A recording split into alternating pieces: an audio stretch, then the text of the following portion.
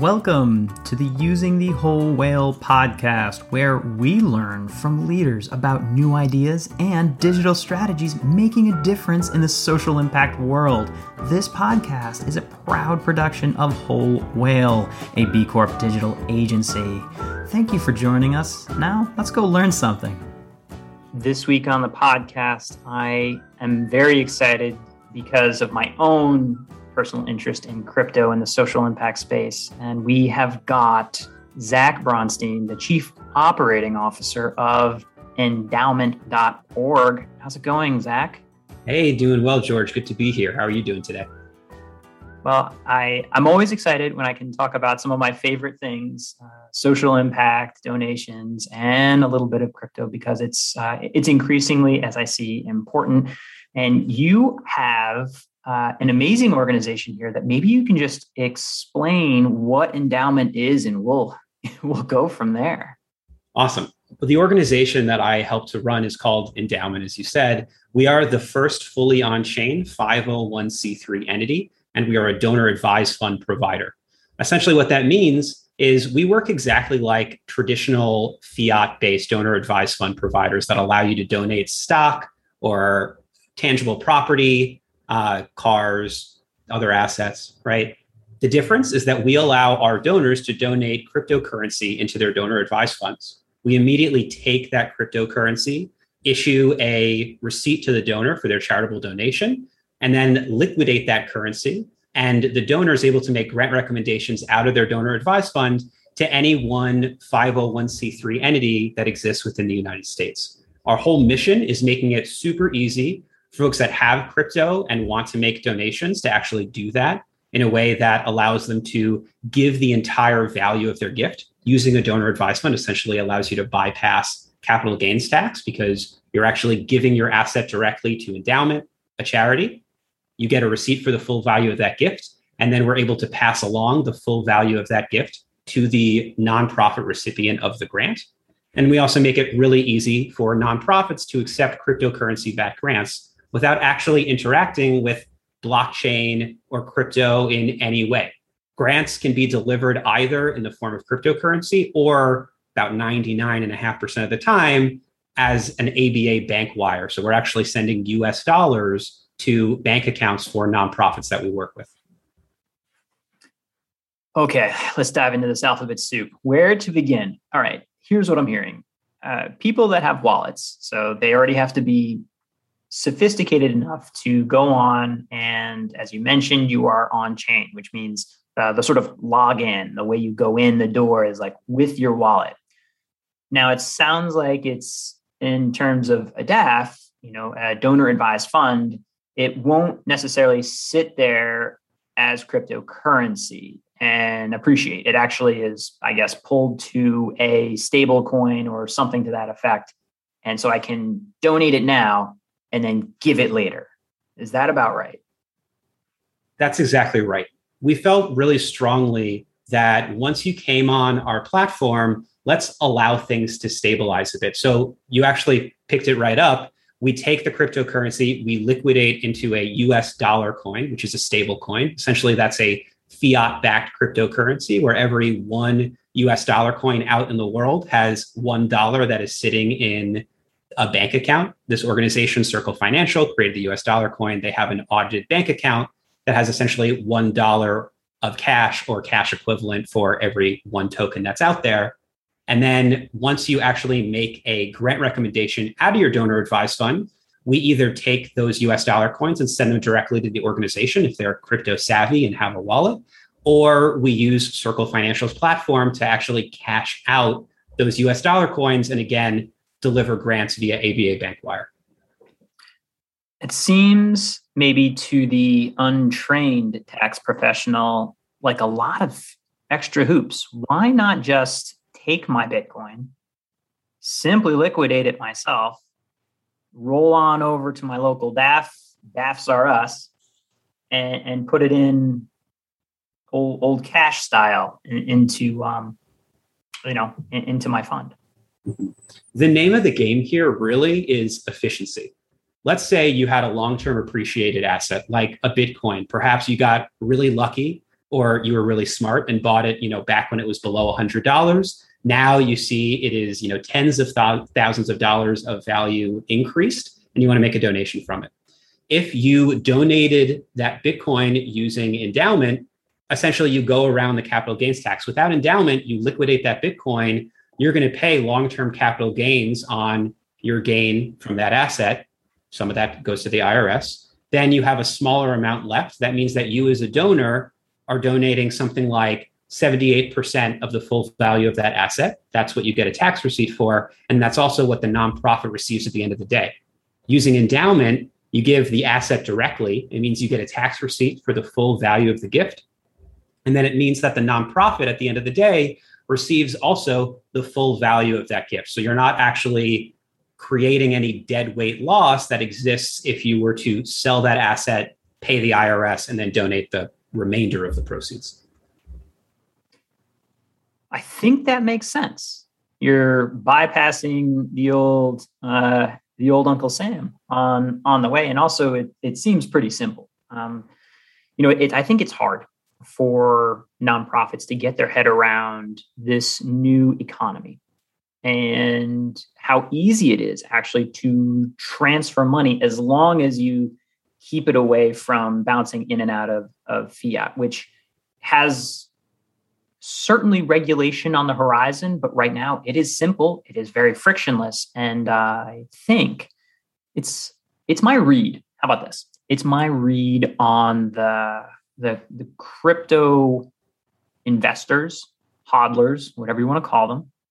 It's my take on it that they're probably more apt to want to give to social impact causes that are aligned with their belief system rather than pay exorbitant amounts of tax.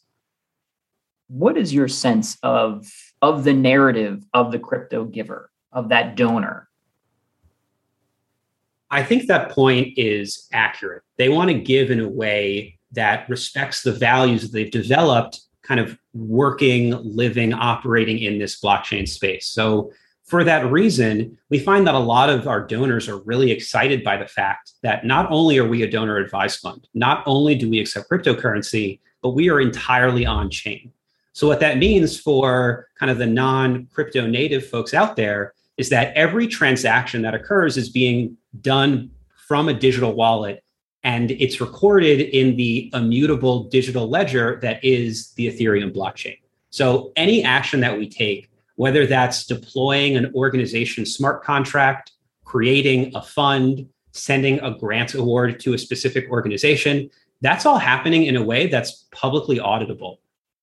Folks that are donors in this space are really excited by that because it means that they're able to look at any transaction that we do. They're able to understand exactly what endowment is doing at any particular moment in the day. And it also means that they don't just have to say, here, donor advised fund, take my money and give it to this org when it makes sense. And like maybe they'll tell me when it arrives, that kind of thing. Instead, they can actually see every time that any tokens are removed from their donor advised fund, sent to an org, and anytime that they're removed from that org, essentially that org contract, and actually sent to the organization's bank account as a wire, right? So that's a super exciting thing for folks in the crypto community because it means that not only are we allowing them the functionality that folks in the fiat world have, it means that we are honoring the ethos that kind of makes up the entirety of the cryptocurrency space. Okay, let me pull this thread a little bit. So what you're saying is because it's on the blockchain, and for those unfamiliar, it just means we can go on to an online tool. There's like little tools that'll help us see every little transaction. This money went from this address to that address, this address to that address. It's all there. And it actually, by the function of the way it is built, can't be hidden. Asterisk, my question actually is, when I create an account, does that mean it's associated with my wallet? Is it associated with a pooled wallet? Does it generate a new wallet? Because it actually could be hidden hypothetically if all the money went into one massive wallet and then you're like, I don't know, this pool of money just kind of sits here and you have this many allocated to you. How does that actually play out? Because I understand the top level, but like, give me a hint at that deeper level. Happy to. So to get really into the nitty gritty, the way that this functionally works is that our audience is so excited right now. I'll try to keep it as high level as I can while, addressing the finer points of your question, which is that donor arrives at our site, decides that they want to open up a donor advised fund. They fill out a little bit of information, which essentially tells us who are you and where do we send tax receipts or other forms of communication to you. At that point, the donor sends a small amount of Ethereum or Ether, the token of the Ethereum network, to one of the endowment wallets. That endowment wallet then uses that Ether to deploy a fund contract, a donor advised fund contract that is now permanently associated with your specific wallet address. So to answer your question, it's associated with your wallet. There is one intermediate step of it needs to be one of our custodied wallets that's actually doing the deployment of the smart contract, but it's a one-to-one interaction where we get a request to deploy a smart contract and a small payment of Ether, and then we immediately deploy that contract. So if you were to look at the endowment wallet address, which anyone is welcome to do, you can actually look us up by ndao.eth. The letter is ndao.eth. And that's actually the wallet that we use to do most of the actions on our site. But if you were to take a look at that wallet on, say, Etherscan, you'd be able to see any wallets that have interacted with it and essentially use the endowment platform to open up a donor advised fund smart contract. I feel like that's followable. Basically, the thread is there. It's associated with the wallet, and it's just this contract being like, oh, you came in, created this. There's your contract. Another random question: what if I didn't want it turned into USDC? What if I wanted to let it ride on my my Doge bet?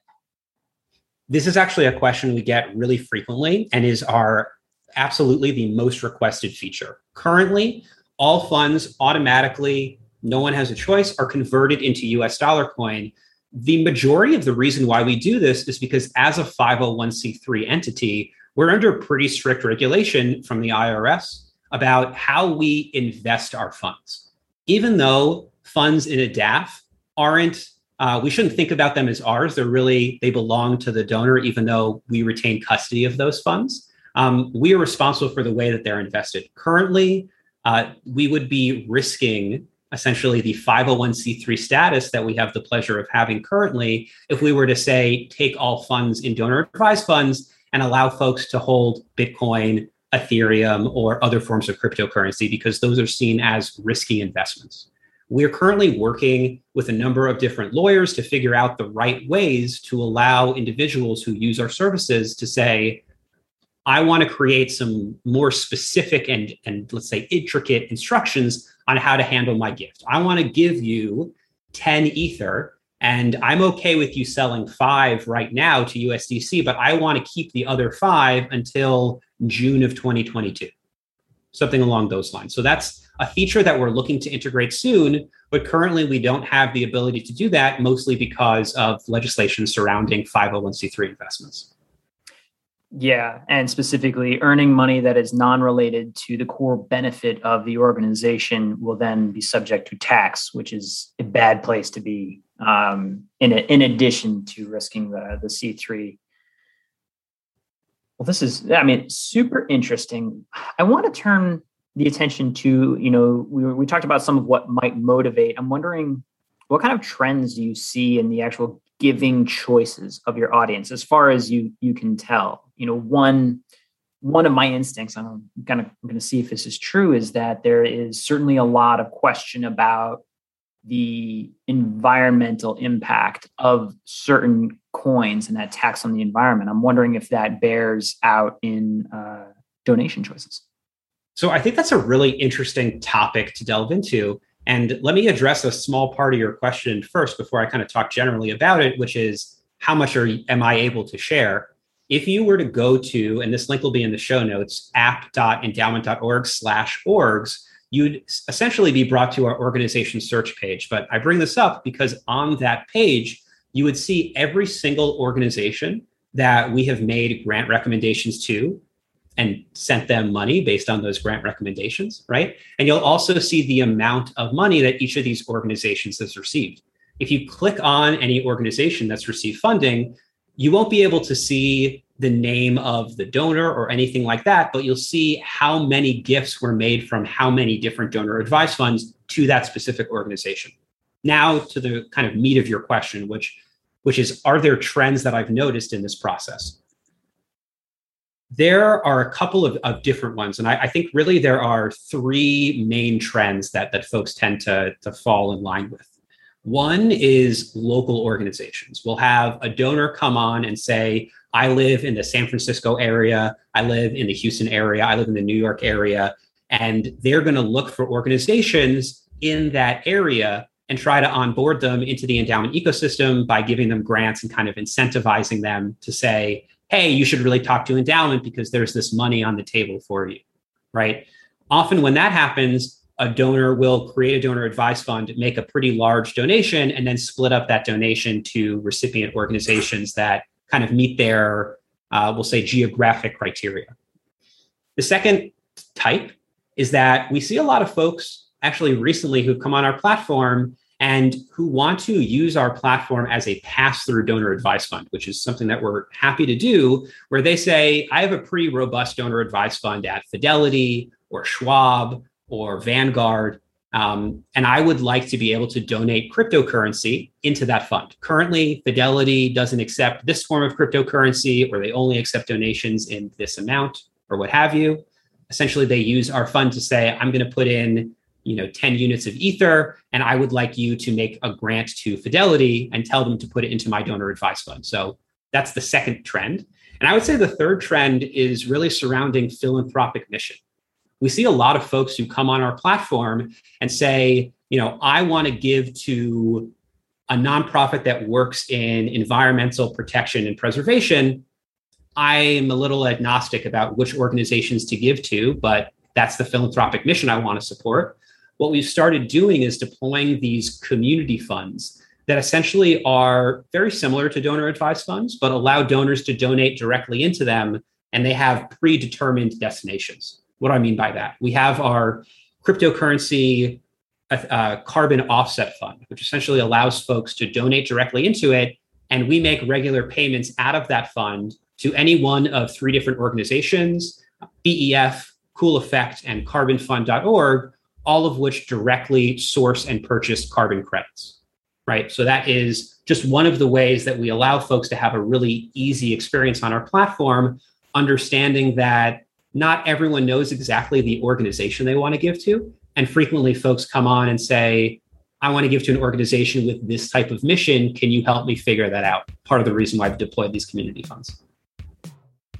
This week's sponsor, none other than Whole Whale, a digital agency helping social impact organizations build traffic and measure impact. However, they also have an amazing new tool, the Inclusivity Crawler, the inclusivity tool that helps you find language that may be offensive to some of your stakeholders and shareholders. It looks through issues of ethnicity, race, gender, health, wealth, religion, and a number of other isms, frankly, that maybe you didn't have in mind when you wrote that content last year, last 2 years, a decade ago. The inclusivity tool will go through a page or even your entire website if you need it and help you find language and replace that language with the kinds of words that will be welcoming. Inclusivitytool.com. Again, that's inclusivitytool.com. And now back to our show. Gotcha. And it's amazing to see that, again, the word transparency comes up, and it's like pretty refreshing just to tease the audience as they, end up maybe going to the endowment.org/orgs. There's actually at the top a lot of journalism related pieces about like sort of reporting the truth in those types of organizations, and then you get into more environmental pieces once you like scroll down the page a bit. So there's a fun dashboard somewhere to distribute and show that. I imagine you could. There's a freebie for you. You could release that annually, and people would look at it. One other piece that I find interesting, and maybe you can double check this for me, is I see that total amount donated is $4.6 million thereabouts, and total granted is 3.5. Now, when were you founded actually? When did this launch? Yeah, so we actually just celebrated our first anniversary of launching this product on mainnet. We got our 501c3 accreditation letter back in May of 2020, and we released our donor advised fund product on the endowment.org website. I believe it was a year ago yesterday, so October 6th of 2020. Since that time, as you said, we've had about $4.5 million donated into donor advised funds and endowment. And then those same donors have granted out about $3.5 million of those funds, which essentially means that of funds received in the first year, 78% has been granted out and already sent to 501c3 organizations, which is great because typically in the donor advised fund world, and we can talk about this, a little bit more deeply, only about 22% of any DAF balance on average is sent to nonprofit organization recipients every year. We kind of flip that on its head, hitting 78%. That said, I think we can continue to do better. People that are in the crypto space, are using the endowment platform, want to move their funds quickly. And we move their funds quickly whenever they're able to. What we do notice, though, is that there are some folks who will come on our platform, make a donation, often to receive a tax receipt. We actually had a lot of activity kind of the last week of December of last year, and aren't necessarily immediately ready to take those funds that are in their donor advised fund and make grant recommendations with them. Part of the reason that I was talking about those community funds earlier is we're looking at new ways to make it really easy for donors to say, I don't know where I want these funds to go. Can you help me figure that out? So we help them figure it out. Mm-hmm. Yeah, you hit the nail on the head with that. That's exactly where I was driving this train, and that number, 77, 78, depending on where it's landing, is quite remarkable.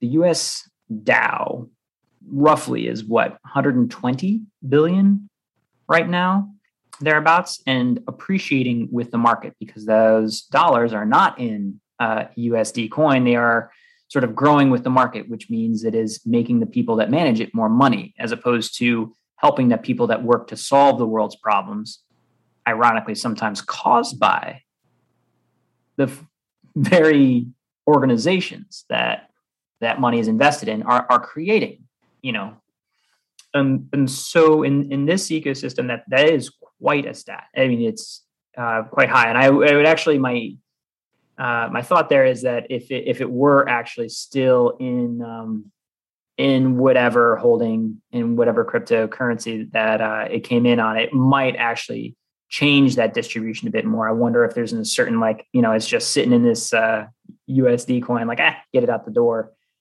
What is your thought on whether or not that would shift if the dollars were, not dollars, if the coins were in different currencies? I think that if we allowed our donors to donate their cryptocurrency and not immediately liquidate it into USDC, that you're right. We would see that stat slip a little bit as folks would be incentivized to hold on to that crypto and watch it appreciate within their donor advised funds.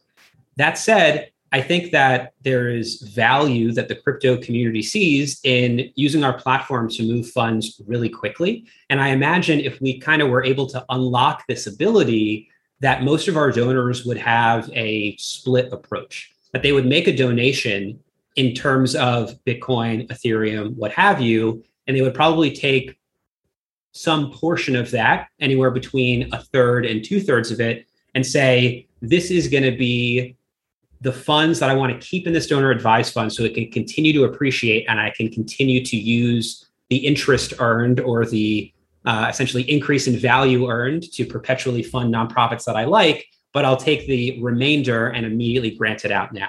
And that blended approach is definitely something that we are looking to enable and support for our donor community.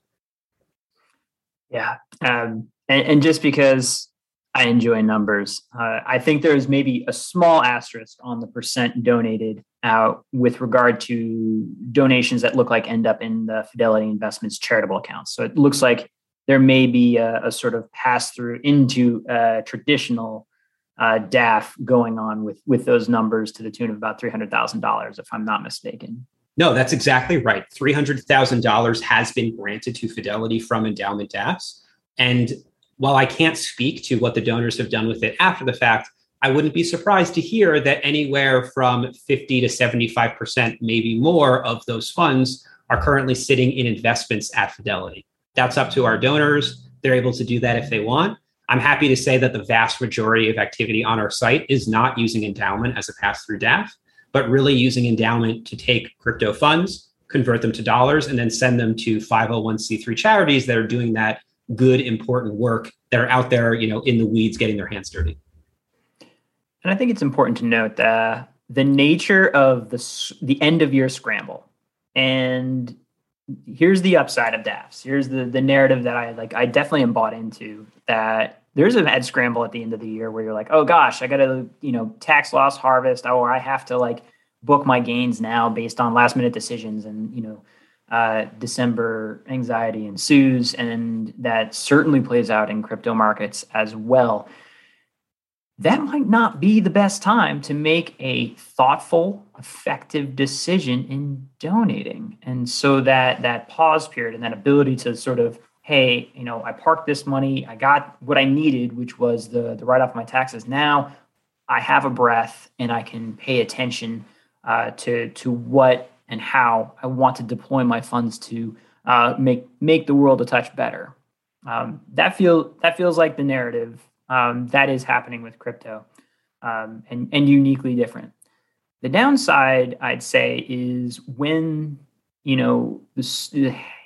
when the horse leaves the barn, when you have $120 billion sitting in the classic Fidelity or other holders of DAOs, you have just a tremendous amount of wealth sitting on the sidelines, not actually working. And when you watch, crisis, disaster, pandemic pass, and that money just continues to grow instead of being deployed, it makes you feel like we're not talking about a charitable cause, but a tax vehicle for institutional wealth to be passed along.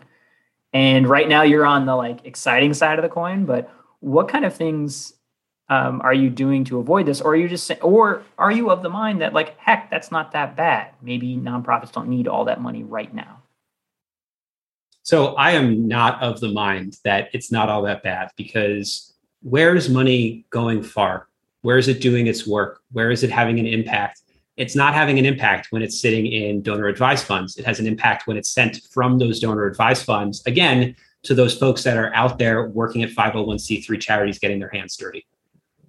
I'm of the opinion that it's really important to keep that metric high, specifically percent granted of the amount that has been donated to donor advised funds and endowment. One of the things that we built into our contract, essentially the terms that folks sign when they're actually coming onto our site and opening up a donor advised fund, is that they need constant touches of their donor advised fund. So what do I mean by that? If any fund is left untouched, undonated to, no grants are made from that fund for a year, we reach out to that donor and get in touch with them and see what's going on. If that occurs for a year after that, those emails are sent where we're trying to get in touch with the donor, endowment will take custody over that donor advised fund and immediately grant out all funds within that fund to 501c3 charities on our platform, not endowment. We're not going to self-deal here. We're not going to use this as an opportunity to kind of donate to ourselves, but we will take custody over that DAF and begin making grant recommendations out of it to 501c3 charities. Basically, that is our way of ensuring that all donors remain connected to their donor advised fund and aren't just making donations to receive a tax benefit and leaving funds sitting idle. Idle funds in the donor advised fund industry kind of aggravate me, to be totally honest. The numbers you're referring to, I imagine, are from the DAF report, which we'll include a link to in the show notes. But when you see that 120 billion was sitting in DAFs, that number increased between 2019 and 2020, I believe, to about 147 billion, and only about 20 or 25 billion of that was granted out in that same year, you start to ask yourself, what really is the purpose of these funds? As you said, is this for a donor benefit for tax purposes, or is this actually a fund that benefits nonprofits at the end of the day? we saw some recent legislation, hit Congress and discussions surrounding what laws should change surrounding DAFs. How should we alter the way that donors interact with these nonprofit entities that are donor advised fund providers to make sure that this isn't just a tool that the rich are able to use to avoid taxes, but actually is a meaningful vehicle for moving dollars to charity. When that happened, we got a lot of questions about, do you support this legislation? What do you think about it? As a team, we really came to the conclusion that this legislation doesn't go far enough, that we can do better, and we can create additional both carrots and sticks to make sure that money doesn't sit in donor advised funds for months, for years, for decades, but is instead getting out to the nonprofits where it's supposed to be. That's the whole purpose of a donor advised fund, and making an impact in the world. Yeah, and thank you for calling out the numbers. Yeah, I was saying that the 120, actually, you're right, was from 2018. 2019 was 140. I can't find 2020, but I'm willing to bet it went up. I'm sure it did. I'm sure it did. Yeah, and we'll have that in the show notes, and it's interesting for you to hear. And because it's on the contract, you can literally write that in. That is, it's right there saying like, hey, by the way, if it goes there. And also very good point about and it doesn't just go back to the house. The casino takes your chips back if you go to the bathroom. Yeah, we're not going to do that. We don't want to create any incentives for the organization that are out of line with our mission, right? One of those is in the case of a donor advised fund that is no longer managed by a donor, we're not going to use that essentially as an opportunity to fund ourselves, but we will use that as an opportunity to send money to deserving nonprofits that are already set up on our platform. While I'm on that topic, let me just also take a minute and talk about the fees associated with our platform. Normally at a Fidelity or a Schwab or a Vanguard or a Morgan Stanley, where I used to work actually, when you open up a donor advised fund, you're told we're going to take somewhere between 2.5% to 4.5% every year of the balance that you have in this fund. That's both an administrative fee and also an investment fee, as traditional donor advised funds allow you to invest in certain different assets. We didn't really like this model because it seemed to us that these traditional donor advised funds, while they may have the right mission and be doing the right kind of thing, are incentivized to make it really easy for funds to flow into their organization, but maybe make it not so easy for funds to flow out. After all, they make money the longer that funds sit in their organization. So we can already see the alignment of their incentives is out of sync with what we've been talking about, that we want more money to flow to nonprofit recipients at the end of the day. So here's what we decided to do. We take 0.5% of all donations that flow onto our platform and 1% of all grants that flow out of our platform. In that way, we take a maximum fee of any dollars that move through the endowment system of 1.5%.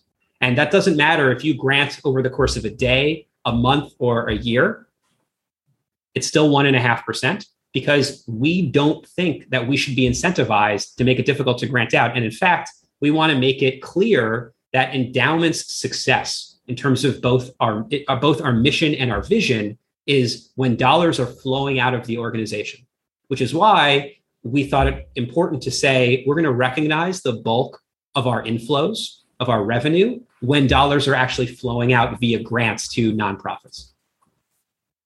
Gotcha. So transaction occurs, money moves from one address to another. It's 1.5% to the house. Correct. Gotcha. Random here, but how do you deal with the mounting gas fees that seem to pile up on Ethereum? That's a tough one, because gas fees, honestly, I'll just be straightforward with you. It's tough. I've been approving grants over the course of the day and this week. This week has been particularly bad for gas fees. Any action that we take working on the Ethereum blockchain is going to cost some gas fee, right? And I have paid, as the kind of account admin here, decent chunk of change in order to get grants approved, get money out the door. Really two things. First, we look at it opportunistically of when gas is low, we'll do all those administrative actions at that moment to try to save some money on gas. And the second piece of it is Ethereum is about to go through over the course of the next, I'll err on the side of caution and say 3 to 6 months, but is about to go through the merge where they move from proof of work to proof of stake. In addition to this, making the Ethereum blockchain significantly more environmentally friendly, it also is likely to have the effect that it will strongly reduce the gas cost burden on endowment. It's going to make the process of sending transactions, of interacting with smart contracts a little bit cheaper, a little bit faster. And we'll see where that goes. But to be perfectly honest, this is part of the reason why we need to take that 1.5%. And part of the reason why we fundraise, so we can offset the cost for us. Oh, so you're offsetting it. So I, as a donor, you're covering my gas fee on that donation? So when you actually make a donation into your donor advised fund, you're going to issue a transaction and you're going to have to pay a gas fee. Yeah. But after that, you pick up the cost as opposed to take it out of the total amount donated. That's exactly right. Oh, that's pretty. So you can't wait for ERC20 then. Oh, we can't wait for the merge. It'll be fantastic. We're really excited about it. In addition to being excited about it for endowment, we're also kind of big Ethereum folks. So we're excited to see development of the network. But what is actually happening behind the scenes, whenever a grant is made, needs to get approved by our staff. Whenever an org comes onto our platform and makes a claim for their organization, it needs to be approved by their staff. After a grant is approved, we have to issue the payment to that organization, which is an Ethereum transaction that's done by our staff. For all of those actions, we absorb 100% of the gas cost and continue with those operations. Hold on. I'm going to pause really quickly because we went through a lot of gobbledygook there. Gas is essentially like the fee for a transaction. Think about like if you were to pay with an Amex and that 2.5%, it's like this fee that's paid to the system to write across the ledger, right? And it's like it costs that much to pass, but it wildly varies and it can go quite high during peak usage. And so this new update that's coming is a huge efficiency boost to the system. And if you're interested, we'll leave it in the show notes. But that is a big cost. And by my estimate from what you've said, that's possibly the most honorable way to be doing it. My instinct there was like, oh, they probably take it out of the total donation and mark it down, whatever. But you're passing that along, and so that's awesome. Thank you. I have another question with regard to, there's a nonprofit listening right now saying like, come on, how do I appeal to this group of donors now? What is unique? What is unique about the crypto donor, how they decide? And more importantly, what advice would you have for a nonprofit right now to sort of pivot or add to their existing communications that might reach this new audience? So crypto donors are this new group of folks that nonprofits have to figure out how to reach out to. That's exactly right.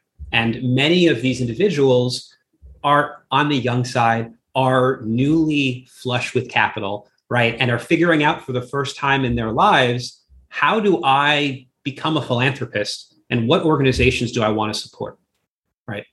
Often we find that these individuals are looking at donating some of their assets really because of the tax impact, because they want to take some gain from their cryptocurrency, but they know that if they don't offset that gain, a lot of it's going to be eaten up.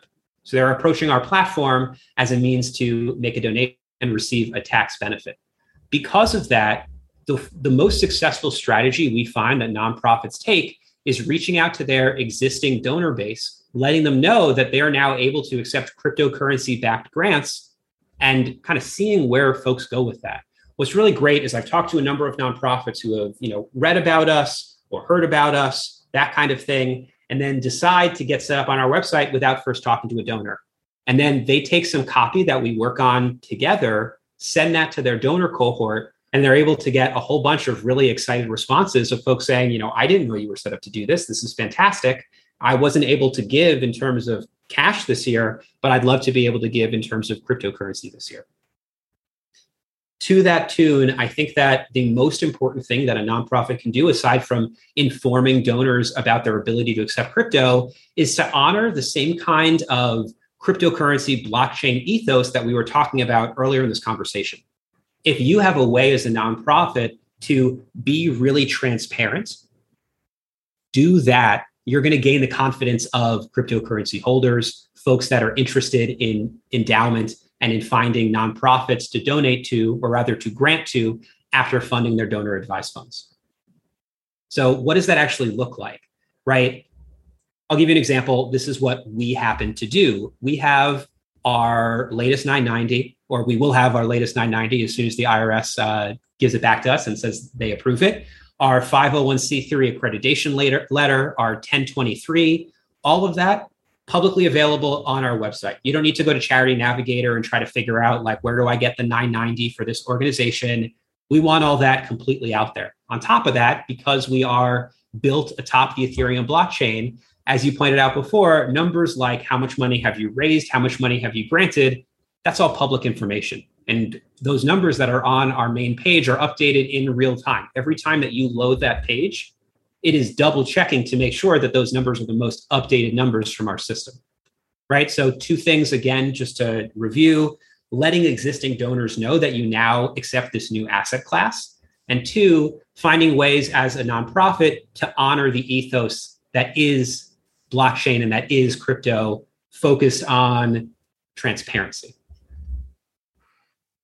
Yeah, so a lot of the classic doing the right thing in terms of transparency and communication. However, it seems like there's this added layer of like, hey, we are now accepting. So making sure that your existing audience knows that to a certain extent.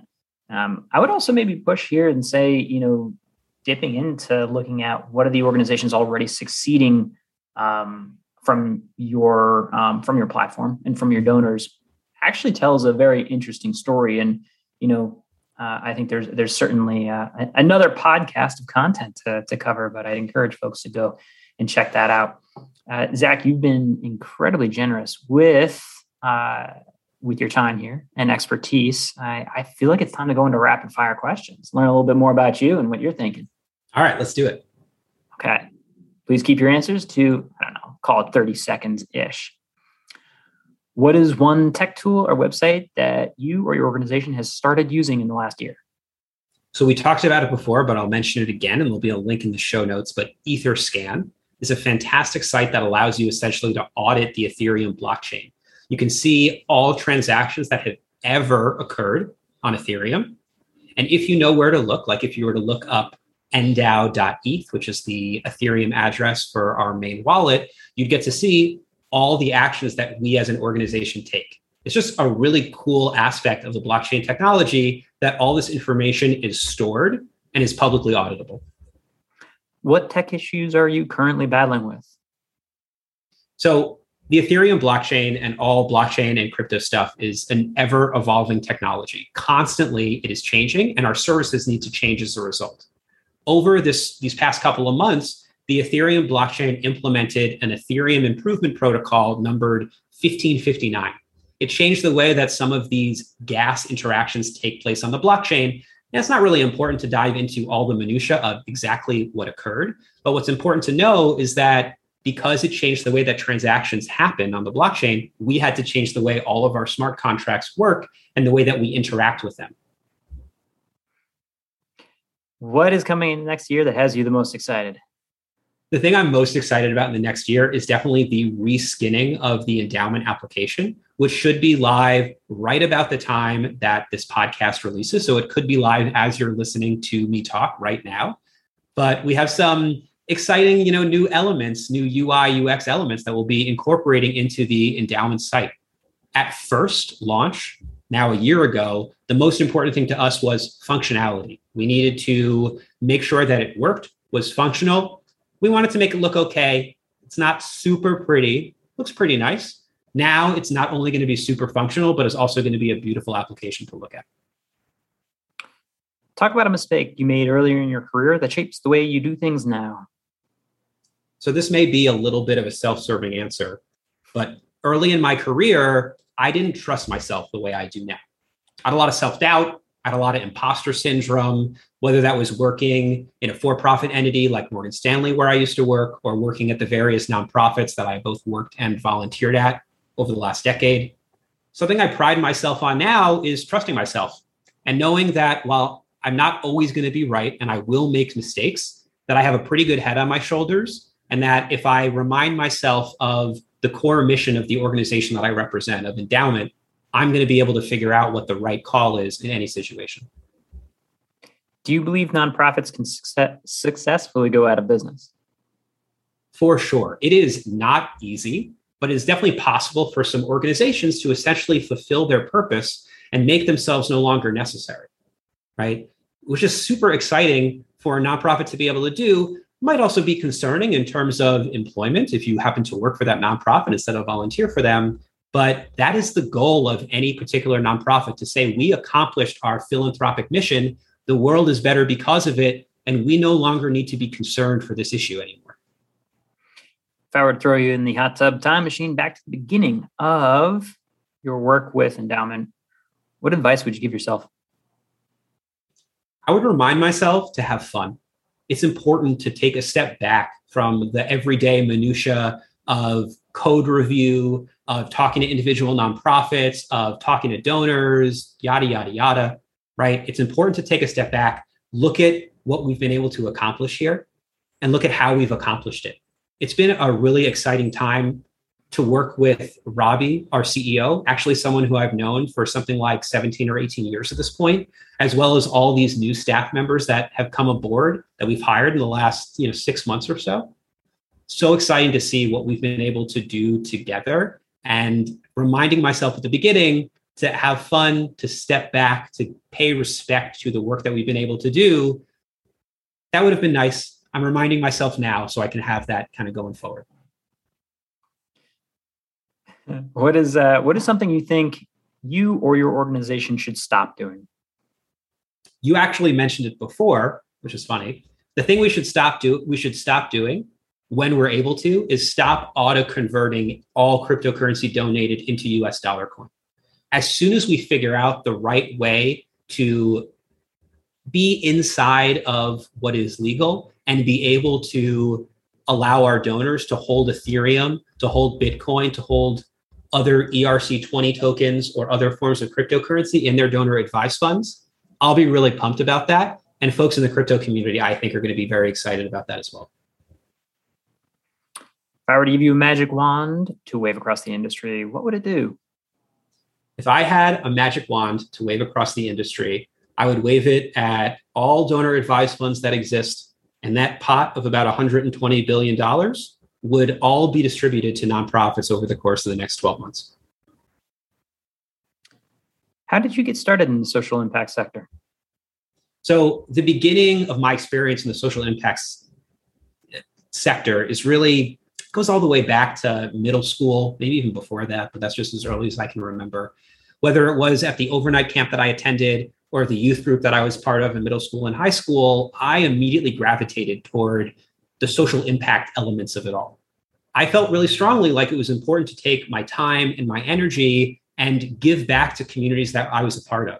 Sometimes that looked like helping people that look like I looked like at some point. What do I mean by that? That's like, tutoring folks and kind of participating in different community programs, but also doing things for folks that I'm not so similar to, right? And working at various nonprofits that, help folks who are currently experiencing homelessness or something similar along those lines. But volunteering at organizations quickly became my recharge time.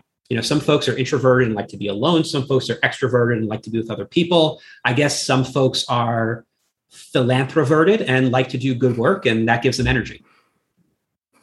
We'll have to add that to our lexicon. Thank you for the creative license to make up a word on your podcast. What advice did your parents give you that you either followed or didn't follow? So my parents, I imagine similar to many parents, encouraged me really to play it safe, and a decent bit safer than I have chosen to be in life. I think that it makes sense that they advise me that way. And I also think it makes sense for me and for most kids to kind of push past what their parents think is safe and okay. You know, they wanted me to work for basically one company for the entirety of my adult life. It's been really exciting to go on this journey, to take chances, to take risks, to try something new, and then to talk to my folks about, you know, their view on things. It's been really awesome to show them that you can accomplish a lot and take risks, and that's okay. What advice would you give college grads right now looking to enter the social impact sector? My main advice would be to diversify your experiences. And I mean, primarily within the 501c3 world, but also at for-profit entities too. Really, the thing that's going to make you the best 501c3 employee or volunteer is that you come from a lot of different spaces. The reason that I feel like I'm pretty good at what I do at Endowment is because I had experience in the nonprofit world. I had experience as a teacher and tutor, which makes it kind of gives me some experience in helping folks to understand, like, what the hell is this whole crypto thing? What is a blockchain? How does this all work? And then I also had experience working at Morgan Stanley in their finance department, which kind of gave me, I guess, the sense of how to run operations for an organization. And it's only through all of those experiences together that I'm able to do my job as COO of Endowment. And I would encourage anyone getting into the 501c3 world to move around, to do different things, whether that's within an organization or across different organizations. To diversify your experiences will only make you a more well-rounded individual. And also, it's going to make you a better employee or volunteer as well.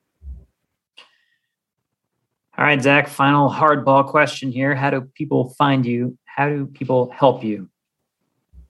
How do you find us? How do you help us? I would encourage everybody to head over to app.endowment, ENDAOMENT.org. And that link, like I said before, will be in the show notes. But you can head to that site. You can read a little bit about us and see by now the new reskin of our application.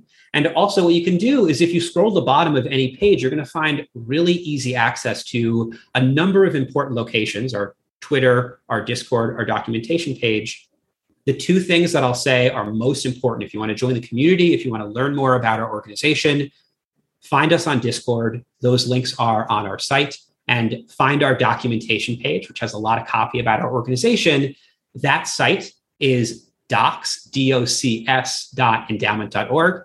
Will also be in our show notes. But the best way that you can help us, spread the word about our organization, whether that's you as a donor making a donation and, you know, facilitating that grant through Endowment, or spreading word to a local nonprofit that you like to support, letting them know that they have a cost-free way to use Endowment and open themselves up to receipt of a whole new asset class of gifts. Again, thanks for the work you do. And for the sake of many nonprofits, I hope you succeed. Thank you, George. I really appreciate it and had a wonderful time talking to you today. This has been Using the Whole Whale podcast. If you want to keep learning more about these topics and others, head on over to wholewhale.com/university to keep learning with us. Thanks as always to GregThomasMusic.org for his tunes that underwrite our tracks. They're fantastic. Hope you're doing well, Greg. And just a reminder, subscribes really help us on any platform that you listen to us on. Please give a thought to click and subscribe, and maybe even a comment, because we like hearing from you.